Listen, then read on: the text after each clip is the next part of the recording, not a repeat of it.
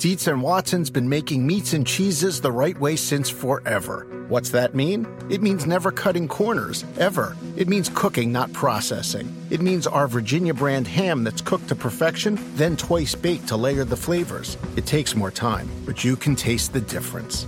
We come to work every day to do it the right way, even if it's the hard way. Because if it's not right for us, it's not right for you. Dietz and Watson, it's a family thing since 1939. The longest field goal ever attempted is 76 yards. The longest field goal ever missed? Also 76 yards. Why bring this up? Because knowing your limits matters, both when you're kicking a field goal and when you gamble. Betting more than you're comfortable with is like trying a 70-yard field goal. It probably won't go well. So set a limit when you gamble and stick to it. Want more helpful tips like this? Go to keepitfunohio.com for games, quizzes, and lots of ways to keep your gambling from getting out of hand. This episode is brought to you by Progressive. Most of you aren't just listening right now, you're multitasking. But what if you could also be saving money by switching to Progressive? Drivers who save by switching save nearly $750 on average, and auto customers qualify for an average of 7 discounts. So multitask right now. Get your quote now at Progressive.com. Progressive Casualty Insurance Company and affiliates, national average 12-month savings of $744 by new customers surveyed who saved with Progressive between June 2022 and May 2023. Potential savings will vary. Discounts not available in all states and situations.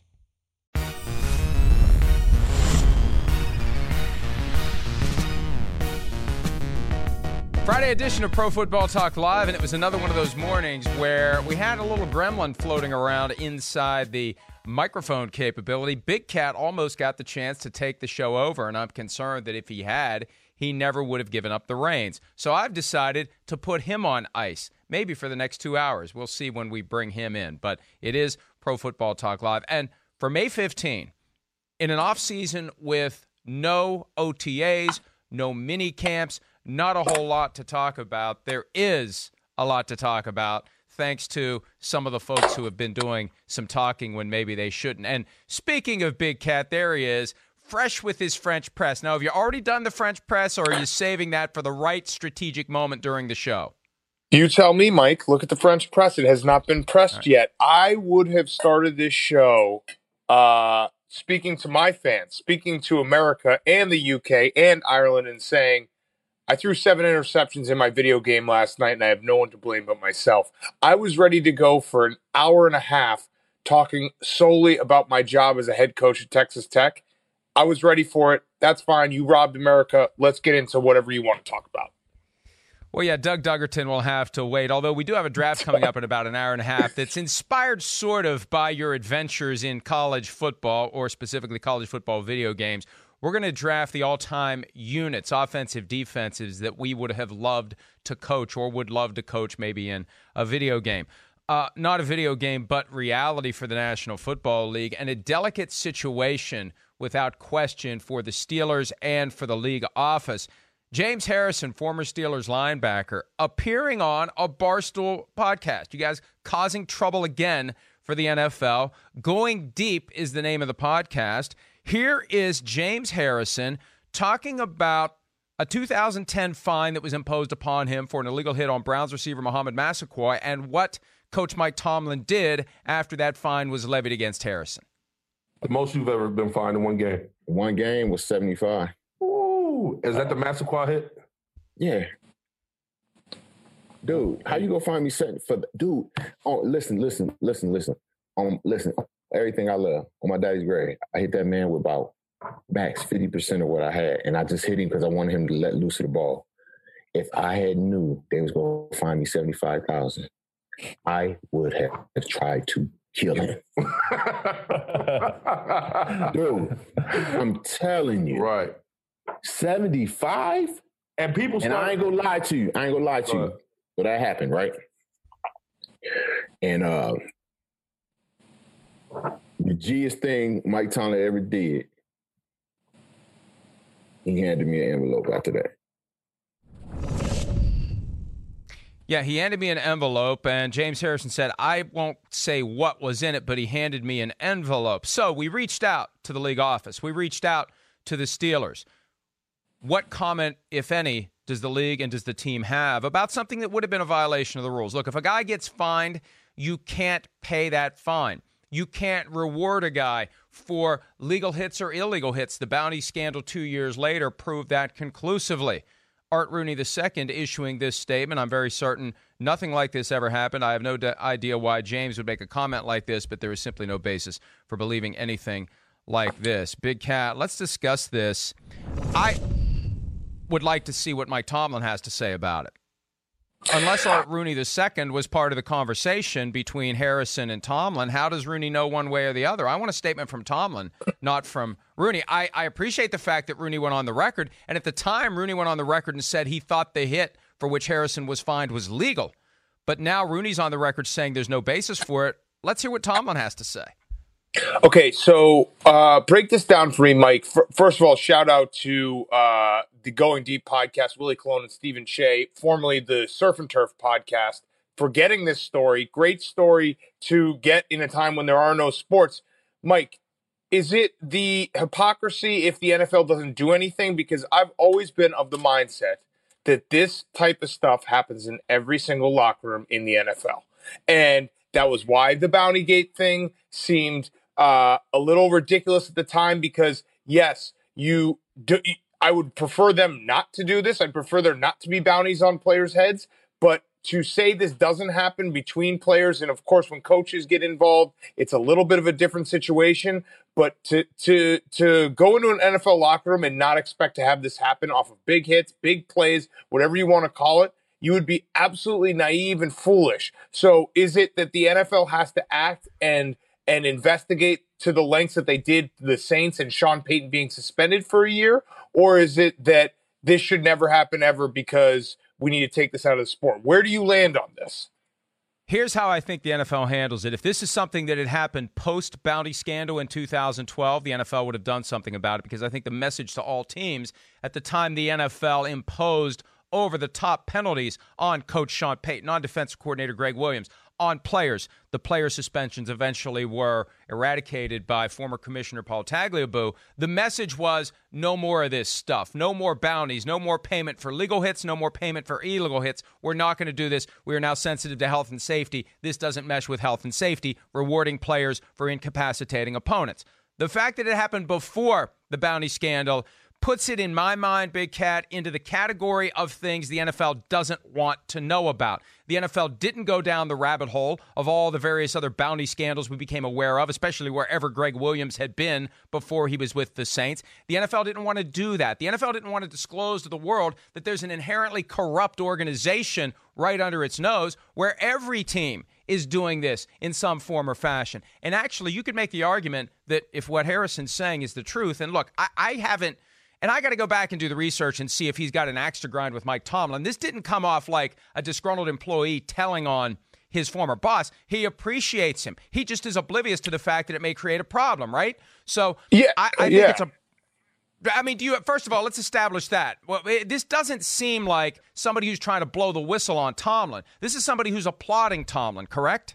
Yes, absolutely correct. It's the exact opposite of blowing the whistle. I think James Harrison is saying that Mike Tomlin is a player's coach, that is a guy who is in tune with the locker room and would go up to a player like that afterwards, not because, hey, good hit, because it was a penalty. So not a good hit, way to go, here's money. It was you're about to get fined, I'm going to cover some of that fine. That's a player's coach situation. So, yes, I completely agree. He's not whistleblowing on Mike Tomlin. He's instead saying Mike Tomlin is a great coach and knows how to take care of his players.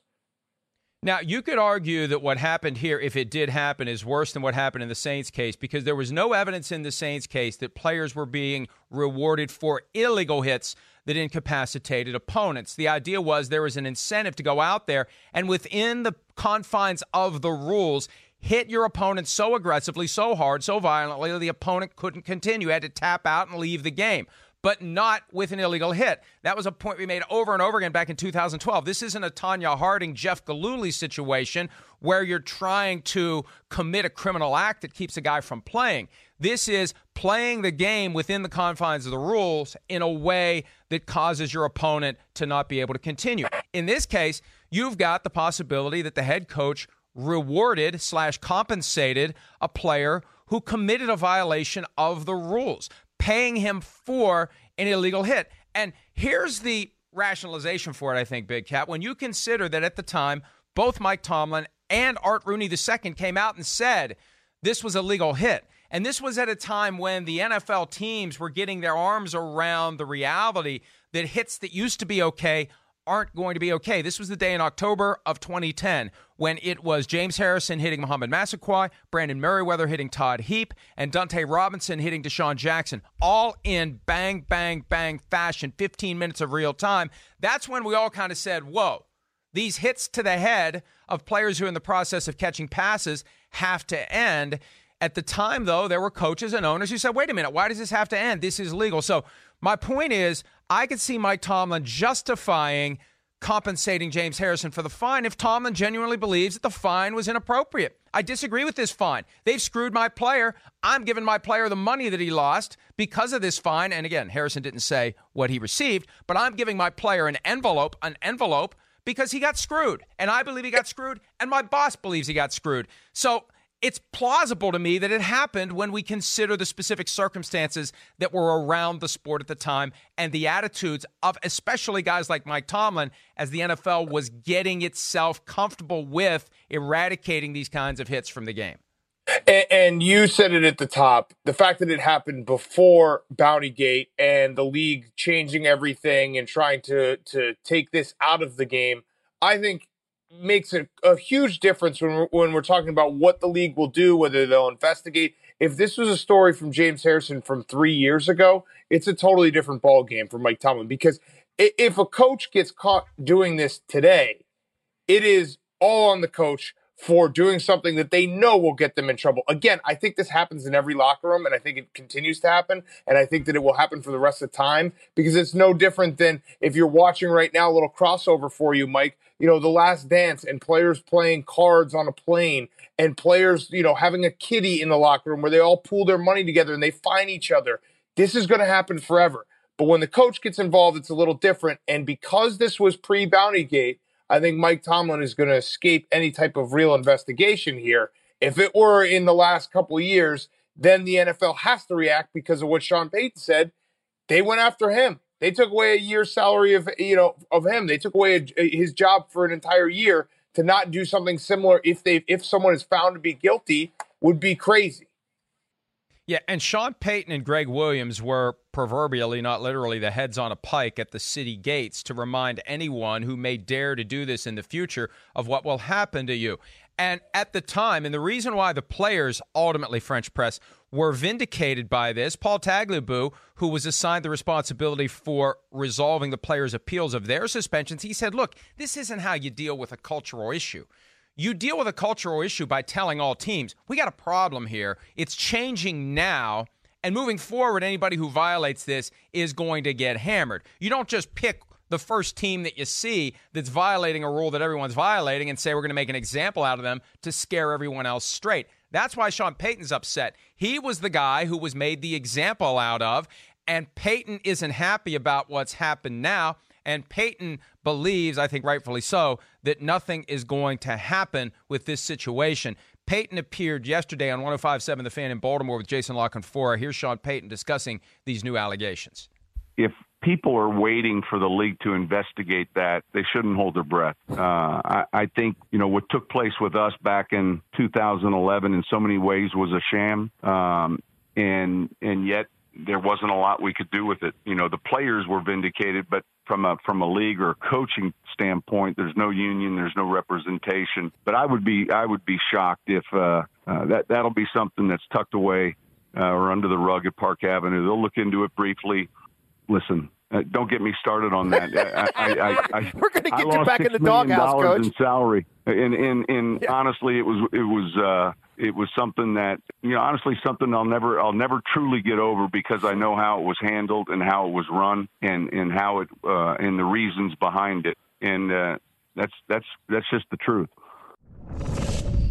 I love Sean Payton because he will not mince words. He will not play politics. He will tell you what he believes. He will call it like he sees it. And he's daring the NFL to do something about his comments. And how could the NFL punish him for saying what he said yesterday while not investigating what James Harrison said. So Payton has put them in check, possibly checkmate, because if they do lash out against him, they can't lash out, if they lash out against him, they can't look the other way on the James Harrison, Mike Tomlin thing. It's one or the other. It can't be both, or whatever I'm trying to say. They know who we mean. The point is, Payton is willing to say what he believes, and I love that comment, and he's right.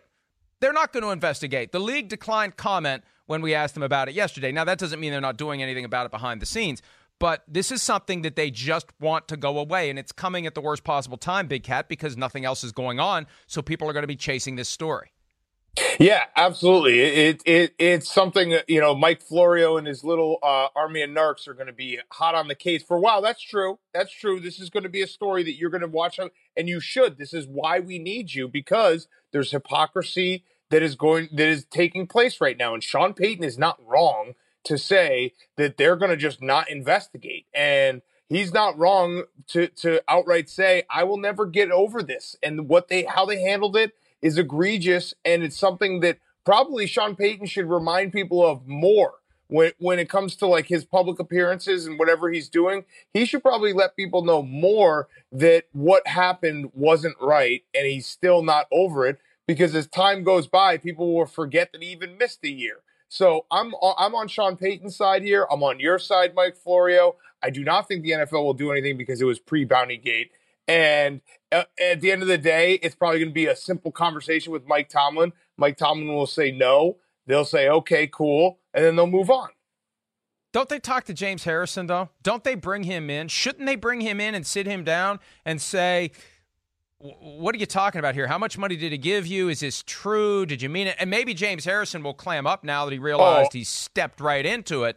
But I just think that when we consider the things that the league will investigate and investigate and investigate some more that have nothing to do with football per se, why would you not look into this? Now, again, we've already answered that question. The NFL doesn't want to go back and pick at that scar of pre-Bounty Gate mindset in the NFL, as everyone was getting comfortable with, reluctantly, the idea that there are certain hits that weren't going to be allowed anymore. Let me give you an example, Big Cat, to properly understand the context here. The following year, 2011, Ryan Clark was fined $40,000 for an illegal helmet-to-helmet hit on a defenseless player.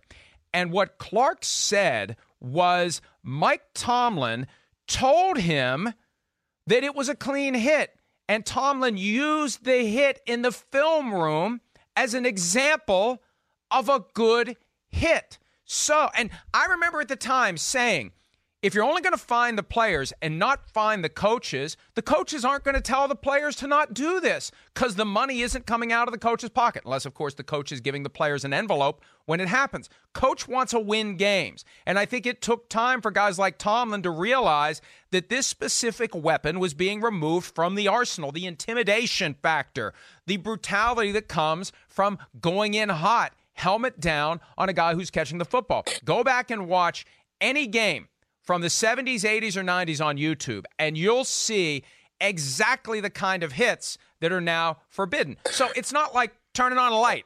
It takes time for the people in the game to realize this isn't allowed anymore, and I think it took Mike Tomlin some time, and maybe along the way, Big Cat, he decided, I'm going to pay back at least one of my players' fines.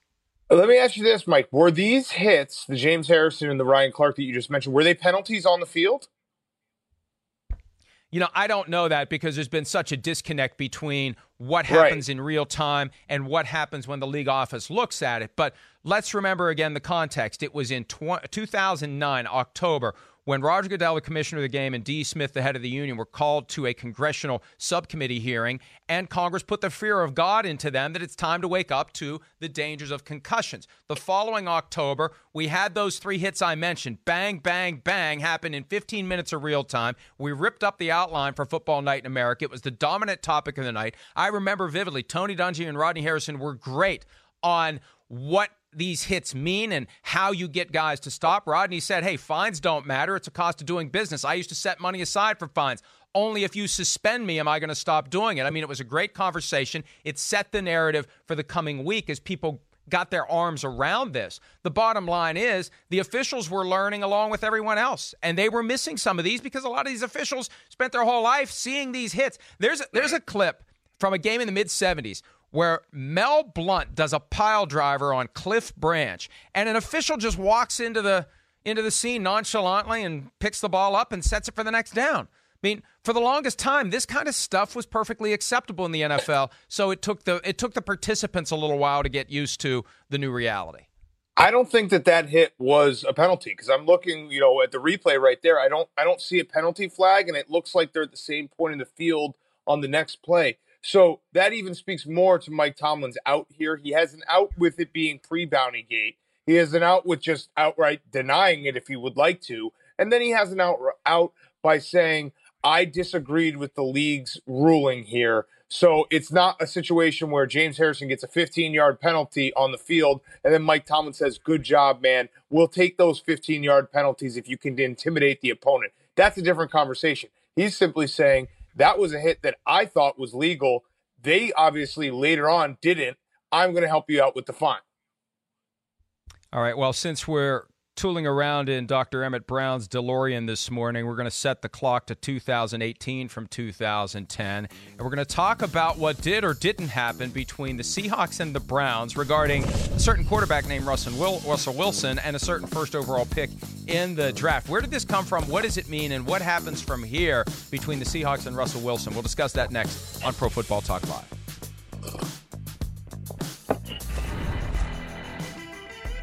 Interesting developments over the past 24 hours as it relates to something that Chris Sims casually mentioned during an episode of PFTOT last week when we were discussing players that are untouchable from a trade standpoint. And that all came up because the Bengals insist there was no way, no how. They were giving up the number 1 overall pick. They wanted Joe Burrow, which is ludicrous because he's not yet untouchable. We agreed that Patrick Mahomes is, Lamar Jackson is, Aaron Donald likely is, Aaron Rodgers because of his contract this year is. And we talked about Russell Wilson. And Chris Sims mentioned that prior to the 2018 draft, there was a conversation between the Seahawks and the Browns about a possible trade of Wilson to Cleveland for the number 1 overall pick in the draft. And I didn't think anything of it at the time, but as the past 7 days unfolded, reporters were hearing what he had to say, people were picking it up, and more importantly, and here's how it hit my radar screen yesterday, Big Cat, people who are in the know as to what did or didn't happen were starting to be contacted by reporters who were chasing the story.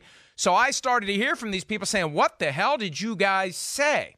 So I was like, I don't know. I found the clip. I passed it around, and we then, and this is something that fell into our lap. I want people to understand, we're not out there trying to shake the trees for some sort of a hot take that we can use to fuel a slow news cycle. And maybe we should have, but this is something that just fell out of the sky, and I'm not going to ignore it when it falls out of the sky. And Big Cat, the information I got yesterday tells me there was a conversation. There was a conceptual discussion between the Seahawks and the Browns regarding a Russell Wilson trade. And it comes down to this. The debate, and we've talked about this before, the debate that a team will necessarily have when it comes to paying a huge amount of money to a quarterback. At what point do you say, I'd rather have young, cheap players, even if it's the first overall pick in the draft, it's going to cost me a hell of a lot less. The 4-year contract is going to cost me less than 1 year average with the deal that this player wants. That's why a team would consider it. And when you look at the Seahawks' greatest success of the last decade, when did it happen? When Russell Wilson was working under his rookie contract. Can I say, Mike, that I actually, if I were Russell Wilson, I would be happy that this actually happened. And that's simply because that means that the organization I play for is always thinking in a smart way.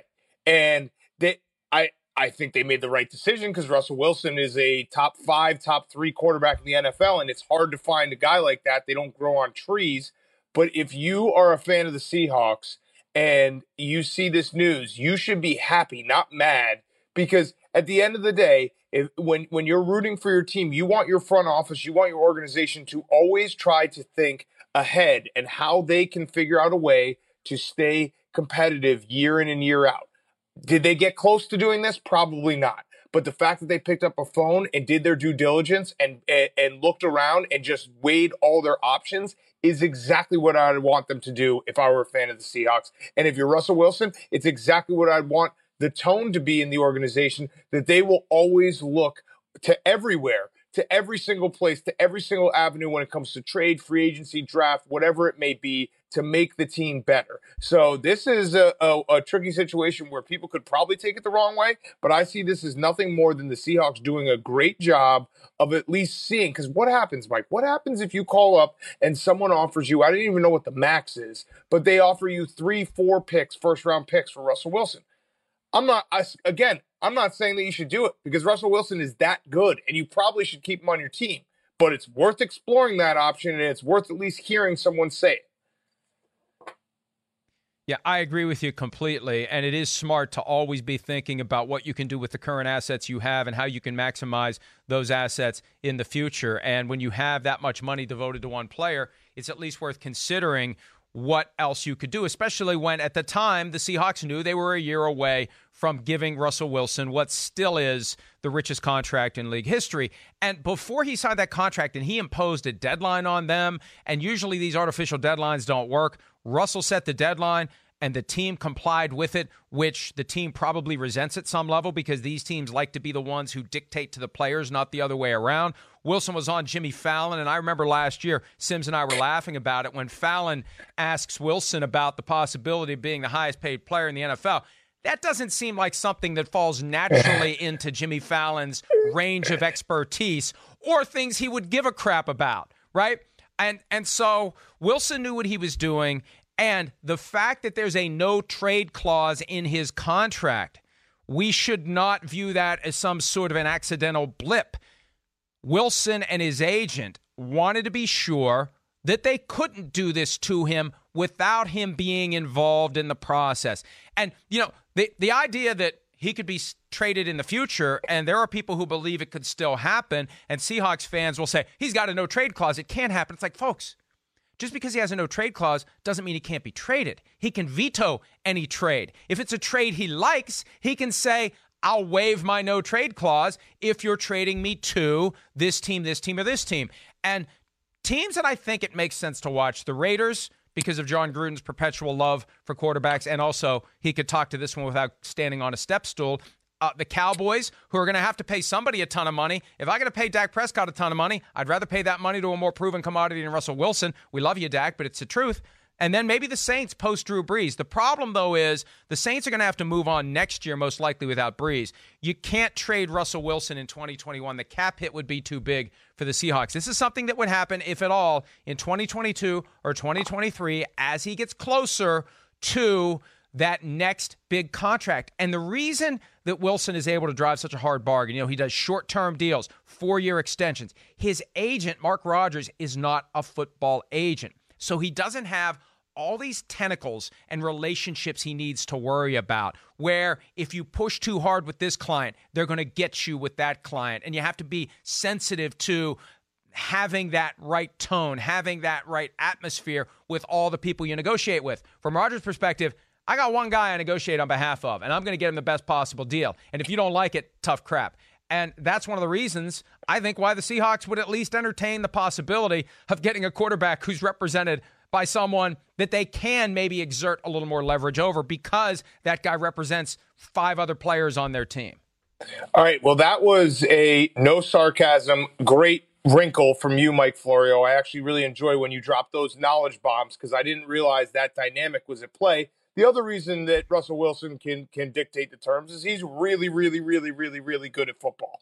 And like I said at the start, those guys don't grow on trees. And every single franchise in the NFL is constantly looking for their Russell Wilson. And if you actually did a list of all the quarterbacks, which I'm sure we will do in a couple weeks because there's still no sports, we would probably put Russell Wilson in that 2, 3, 4 slot. And you would say to yourself, how many teams would trade mortgage the future for a guy like Russell Wilson today? And guess what? The list is, 25 deep, whatever it may be. There are a lot of teams that would be lining at the door for a guy like Russell Wilson to be their quarterback. So he's in the ultimate, position of power because not only does he have the agent dynamic you just talked about, the short-term deals, but guess what? All of his play and all of his talent backs up all of it. No, you're absolutely right. And, here's the thing. He's going to be able to try to push the bar even higher than it already is. He's going to have a chance to push it past Patrick Mahomes. And if anyone does trade for him at some point, they're going to have to balance what they give the Seahawks for Russell Wilson plus what they're willing to pay him, because they're most likely going to give him a new contract on the way through the door. But back to the original point. This is a very real dynamic where teams engage in that cost-benefit analysis of clinging to a quarterback who is taking up a huge chunk of the salary cap versus rolling the dice on a young guy who they can have for 4 years, maybe 5 with the fifth-year option at an affordable rate. And when you look at how much better college quarterbacks are coming into the NFL than they used to be, it's just a matter of time before somebody does it, before somebody says, we're just not doing it. And it's not just going to be the Bears and Mitch Trubisky when it's obvious they shouldn't pick up the fifth-year option and give him a long-term contract. It's going to be somebody that we look at and say, hey, that guy's pretty good. Why are they not keeping him? And you know what? Big Cat, in hindsight, it's probably what the Rams should have done with your guy, Jared Goff. You don't have to say that. You went a little too far there. You didn't have to say that. You really didn't. I did have to say it. I didn't have to, but I wanted to. Well, here's what I want to say next. We're going to have these guys coming up, right? Like these guys, the Baker Mayfield, Josh Rosen, obviously not, but Josh Allen, Sam Darnold, Lamar Jackson draft is going to be coming up in the next year. So that will be a very interesting dynamic, because you could make a case one way or the other with probably all those guys when it comes to picking up their fifth-year option. And the best move for any of these teams to make, the moment the third regular season ends, for these guys that they choose to keep, get them signed to a long-term contract then and there. The longer you wait, the more expensive it gets. Just look at what the Cowboys are going through with Dak Prescott. We're going to play a game of What's More Likely when Pro Football Talk Live continues right after this.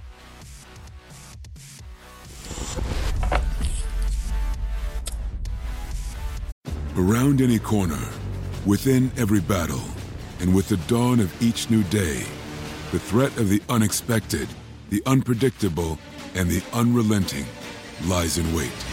But Marines will always be there. They are the constant in the chaos. No matter the battlefield, Marines adapt to win, defeating every shifting threat, protecting our nation's future. The few, the proud, the Marines. Dietz and Watson's been making meats and cheeses the right way since forever. What's that mean? It means never cutting corners, ever. It means cooking, not processing. It means our Virginia brand ham that's cooked to perfection, then twice baked to layer the flavors. It takes more time, but you can taste the difference.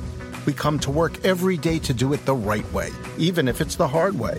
Because if it's not right for us, it's not right for you. Dietz and Watson, it's a family thing since 1939. The longest field goal ever attempted is 76 yards. The longest field goal ever missed? Also 76 yards. Why bring this up? Because knowing your limits matters, both when you're kicking a field goal and when you gamble. Betting more than you're comfortable with is like trying a 70-yard field goal. It probably won't go well. So set a limit when you gamble and stick to it. Want more helpful tips like this? Go to keepitfunohio.com for games, quizzes, and lots of ways to keep your gambling from getting out of hand. I think schematically the easiest way to describe it to kind of the outside world right now is, it's going to be similarly based off what Jason's done in Dallas over the last 10 or so years. So there's going to be some similarities carried to that, but it's got to cater to our players we have on our roster currently.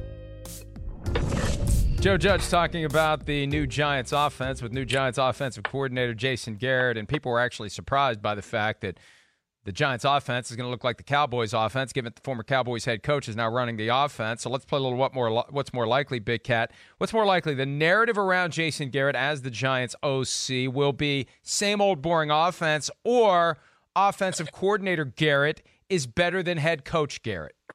I'll go with the former here, just knowing the New York Giants fan base, because if he slips up at all, if we see anything that's even close to the Cowboys boring Jason Garrett, I think that fan base will be controlling the narrative and be down his throat immediately. So he doesn't have a lot of leash here, and I'll go with the former when you're talking about the narrative. Now, what it actually will be, maybe he'll do a better job now that he's the OC and not head coach.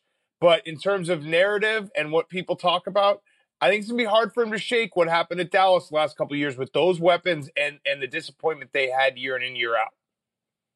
And I agree with you, and here's my twist on it. The reality is it's going to take some time to get the offense to where it eventually will be. Football fans and media members like to lock into their narratives for the full season early on, and then we don't like to revisit it because that requires effort that we don't want to necessarily put into it. It's easier to just cling to that crutch that we've been waving around for half of the year. Let's go ahead and finish the season, even if they're scoring 70 points a game. Now, if they become an Arena Football League offense, narratives will have to change. But I think that will be the narrative initially, and it's going to be incumbent on the Giants to change it. But, with Saquon Barkley, who we agreed the other day is better than Ezekiel Elliott, and when he's healthy, he is phenomenal.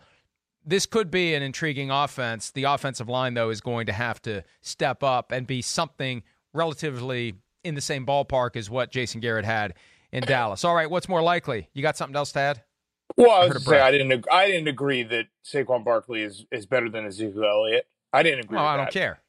I don't care. Well, you said I don't care what I just want people to know I'm not ready to do that yet. Well, Peter King, Chris Sims, and I all said that Saquon Barkley is better than Ezekiel Elliott. And if you say otherwise, you're the guy who threw 7 interceptions last night playing college football video game. You have no credibility on this topic. Next That's up, a Fiesta Andy, Bowl here title. Comes the French That's press. a Fiesta Bowl title. Andy Dalton is the Dallas Week 1 starter this year, or Jordan Love is the Green Bay Week 1 starter next year. What's more likely? That's a good question. I would say more likely Jordan Love is the Green Bay starter next year. I don't see the Cowboys are going to sign Dak, right? I mean, there's just no way that's not going to happen. Well, but the thing is, and I tried to get Stephen Jones last Friday to address the reality that Dak Prescott has a ton of leverage. $31.4 million that he's due to make this year. Next year, that increases by 20% to $37.68 million. Basically, you have to give him an offer on a long-term deal that gets him to say, I'll trade in what I otherwise could make year by year over the next 2 years. I mean, this is Kirk Cousins on steroids, frankly. Cousins made 20 and 24. This is 31-4 and 37-6-8 with a shot at the open market in the third year because it skyrockets to $54.25 million to tag him under the franchise tag for a third time. So the point is this.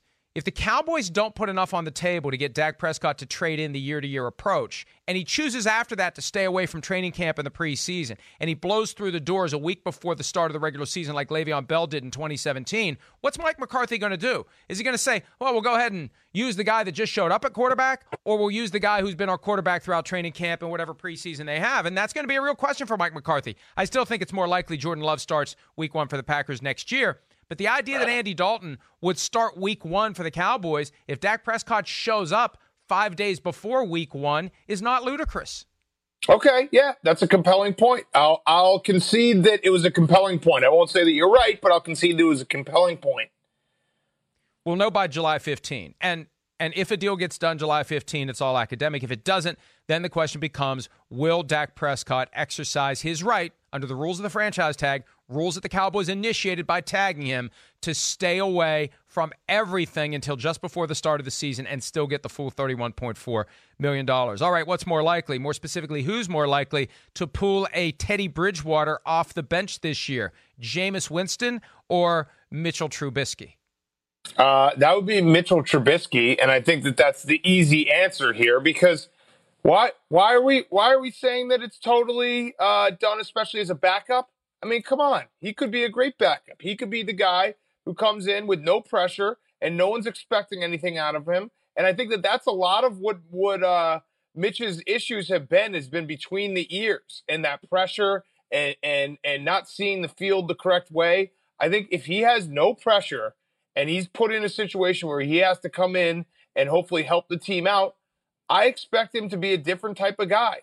And I'm not saying he's a franchise quarterback. I'm not saying he's a starting quarterback, but I'm talking about in the situation of a backup quarterback and being taking the pressure off of everything that's kind of piled on in the last few years. I think you'll see a different guy under center than you have in the past 4 years. Have you put a little scratch on Mitch Trubisky at 250 to 1 for MVP? 3 years. 3 years seems like 4 years. Right. But yeah, answer maybe. the question. Sure, I'll do it. All right. I'll do that. I think it's more like I think it's more likely to be now. When we say pull a Teddy Bridgewater, that doesn't just mean play. That means come in and play well. Nick Foles, we have to look at his history and think maybe he's going to get hurt and Trubisky will get a chance. I could see Jameis doing exactly what happened last year. Look, Drew Brees is 41. They're talking about restricting his throws on Thursday. He doesn't have the deep ball in his arsenal anymore.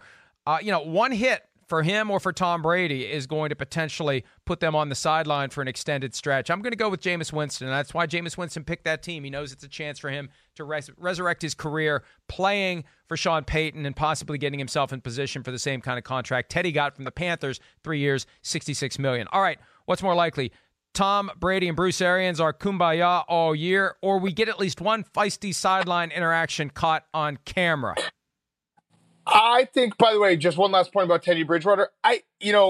He played well, but it wasn't like he was lights out. He has a pretty talented team around him. So I think the bar to get in there and keep the ship afloat when you have that kind of talent around you is a little different. So maybe my answer is Jameis. All right, so this question, I think they will stay kumbaya because Bruce Arians is a quarterback coach. He's an offensive coach. And he is the opposite of Bill Belichick. And I'm not going to say that Bill Belichick and Tom Brady hated each other because I do not think that's the case. I think it's just a case of after so many years being together and so many years of success, eventually it's just going to have to be a split.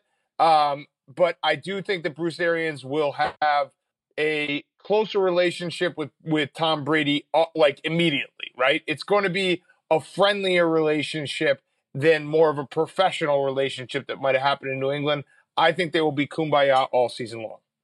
Yeah, I agree with you. And this is a topic because it was earlier this week that Gary Myers reported that there was some sort of friction strain between Tom Brady and Patriots offensive coordinator Josh McDaniels. Brady has rejected that. Sims and I harmonized the various threads by saying, look, Brady was just tired of the Patriot way, and Josh McDaniels is part of the Patriot way, and there is going to be friction among members of the Patriots organization from time to time when you feel constrained and constricted and not appreciated for the things that you've done.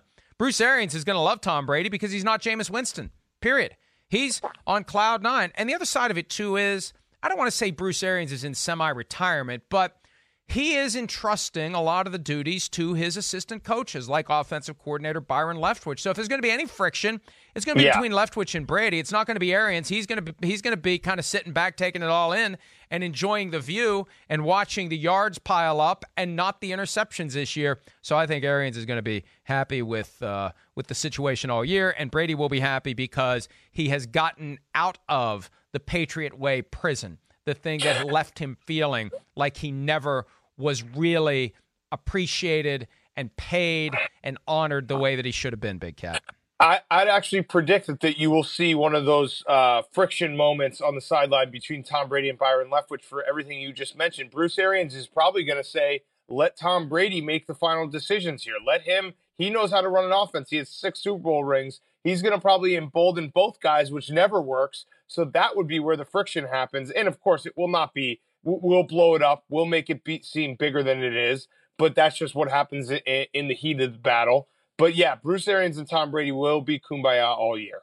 Or, Big Cat, consider this. It could be that Byron Leftwich is so deferential to Tom Brady that Brady never gets upset. Leftwich is younger than Brady. He entered the league 3 years after Brady, and he was never anything close. Now, he was good, but he wasn't Tom Brady from a quarterback standpoint. And I think if Brady has a thought, has an idea, Leftwich's best play will be not to push back, but to say, good idea, Tom. Let's do what you think we should do. All right, let's take a quick break. When we return, Matthew Stafford met with reporters on Thursday virtually. We'll talk about some of the things he had to say when PFT Live continues right after this. I'd rather be in person. I'd rather be in Detroit, if we could be, talking about this stuff and then going out and working on it. The biggest thing, biggest difference right now is we're all talking about it, and then, we hang up the Zoom call and I go chase 3 kids, and, Danny goes and does yoga in his underwear or whatever, and Kenny's catching balls from a jug. I don't know what these guys are doing, but we're not working on the same stuff at the same time.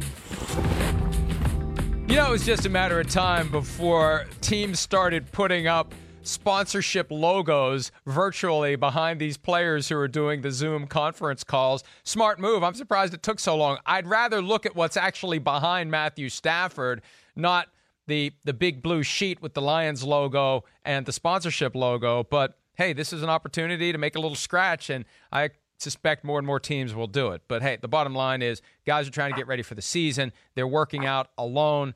Eventually they'll find a way to work out together. And there's a lot of pressure, Big Cat, on the Lions this year. Martha Ford, the owner of the team, made it clear last season when she said GM Bob Quinn and Coach Matt Patricia are coming back that she expects something better this year than what she's gotten. And Stafford's injury last year had a lot to do with the team's failures, but there's a lot of pressure on Stafford. There's a lot of pressure on the coaching staff. There's a lot of pressure on the front office. And they started off fairly well last year. They won some games that past Lions teams would have lost.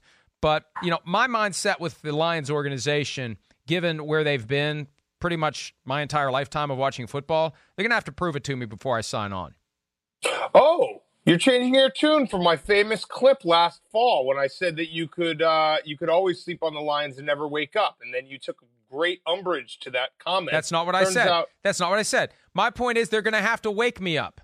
I am going to sleep on them until they wake me up. But I will be happy. I will be ready. I will be prepared for the nudge on the shoulder to come when Matt Patricia says, wake up, we're 5-2. I'm not writing them off, but I'm not going to buy into any hype or any speculation that they're going to be halfway decent this year unless they are. The biggest story here, I think, is Matt Stafford's back injury, because he's one of the toughest guys in the NFL. He's, he doesn't miss games. He played through a ton of different injuries. So the fact that he did miss a game and missed a lot of games means that injury was very, very significant. And what will be the lasting effect? He's on the wrong side of 30. A back injury doesn't just go away. It's not something like a broken bone that will eventually heal and you'll be 100%. So that is the biggest question mark with the Lions going forward, because for them to be any type of decent, they need Matt Stafford to be really, really good. And he was really good at the beginning of last year before he got that injury. Yeah, as Tony Romo got closer and closer to the inevitable end of his career because of back problems, Troy Aikman said repeatedly, I didn't retire early because of concussions. I retired early because of back issues. So we need to watch that with Matthew Stafford. He's still fairly young, even though he's been around for a long time. How much longer will he be in Detroit? And can he stay healthy this year? Big questions for the Lions. Let's take a break. When we return, troubling news involving a Giants defensive back and a Seahawks defensive back. We'll get you up to speed on that when Pro Football Talk 5 resumes. One of the realities of not having a full-blown offseason program, players are left to their own devices, and for some players that can become problematic. Giants cornerback DeAndre Baker, a first-round pick in 2019 for whom the Giants traded up, and Seahawks cornerback Quentin Dunbar, traded from Washington earlier this year. They each face 4 counts of armed robbery with a firearm. Baker also faces 4 counts of aggravated assault with a firearm. According to the Miramar, Florida Police Department, they were at a private party on Wednesday. Baker drew a semi-automatic firearm, and with Baker directing, Dunbar helped collect more than $11,000 in cash, an $18,000 Rolex, a $25,000 watch, a $17,500 watch, and other valuables. At one point, Baker allegedly ordered another armed man to shoot someone who had walked into the party. That man did not comply with the order to fire the shot. Now, how this all plays out, we shall see. Both players have not yet turned themselves in. Many developments to come. The league obviously is monitoring, and we will keep you updated as events warrant.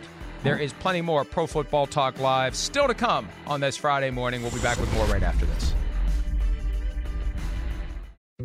Dietz & Watson's been making meats and cheeses the right way since forever. What's that mean? It means never cutting corners, ever. It means cooking, not processing. It means our Virginia brand ham that's cooked to perfection, then twice baked to layer the flavors. It takes more time, but you can taste the difference. We come to work every day to do it the right way, even if it's the hard way. Because if it's not right for us, it's not right for you. Dietz & Watson, it's a family thing since 1939. The longest field goal ever attempted is 76 yards. The longest field goal ever missed? Also 76 yards. Why bring this up? Because knowing your limits matters, both when you're kicking a field goal and when you gamble. Betting more than you're comfortable with is like trying a 70-yard field goal. It probably won't go well. So set a limit when you gamble and stick to it. Want more helpful tips like this? Go to keepitfunohio.com for games, quizzes, and lots of ways to keep your gambling from getting out of hand.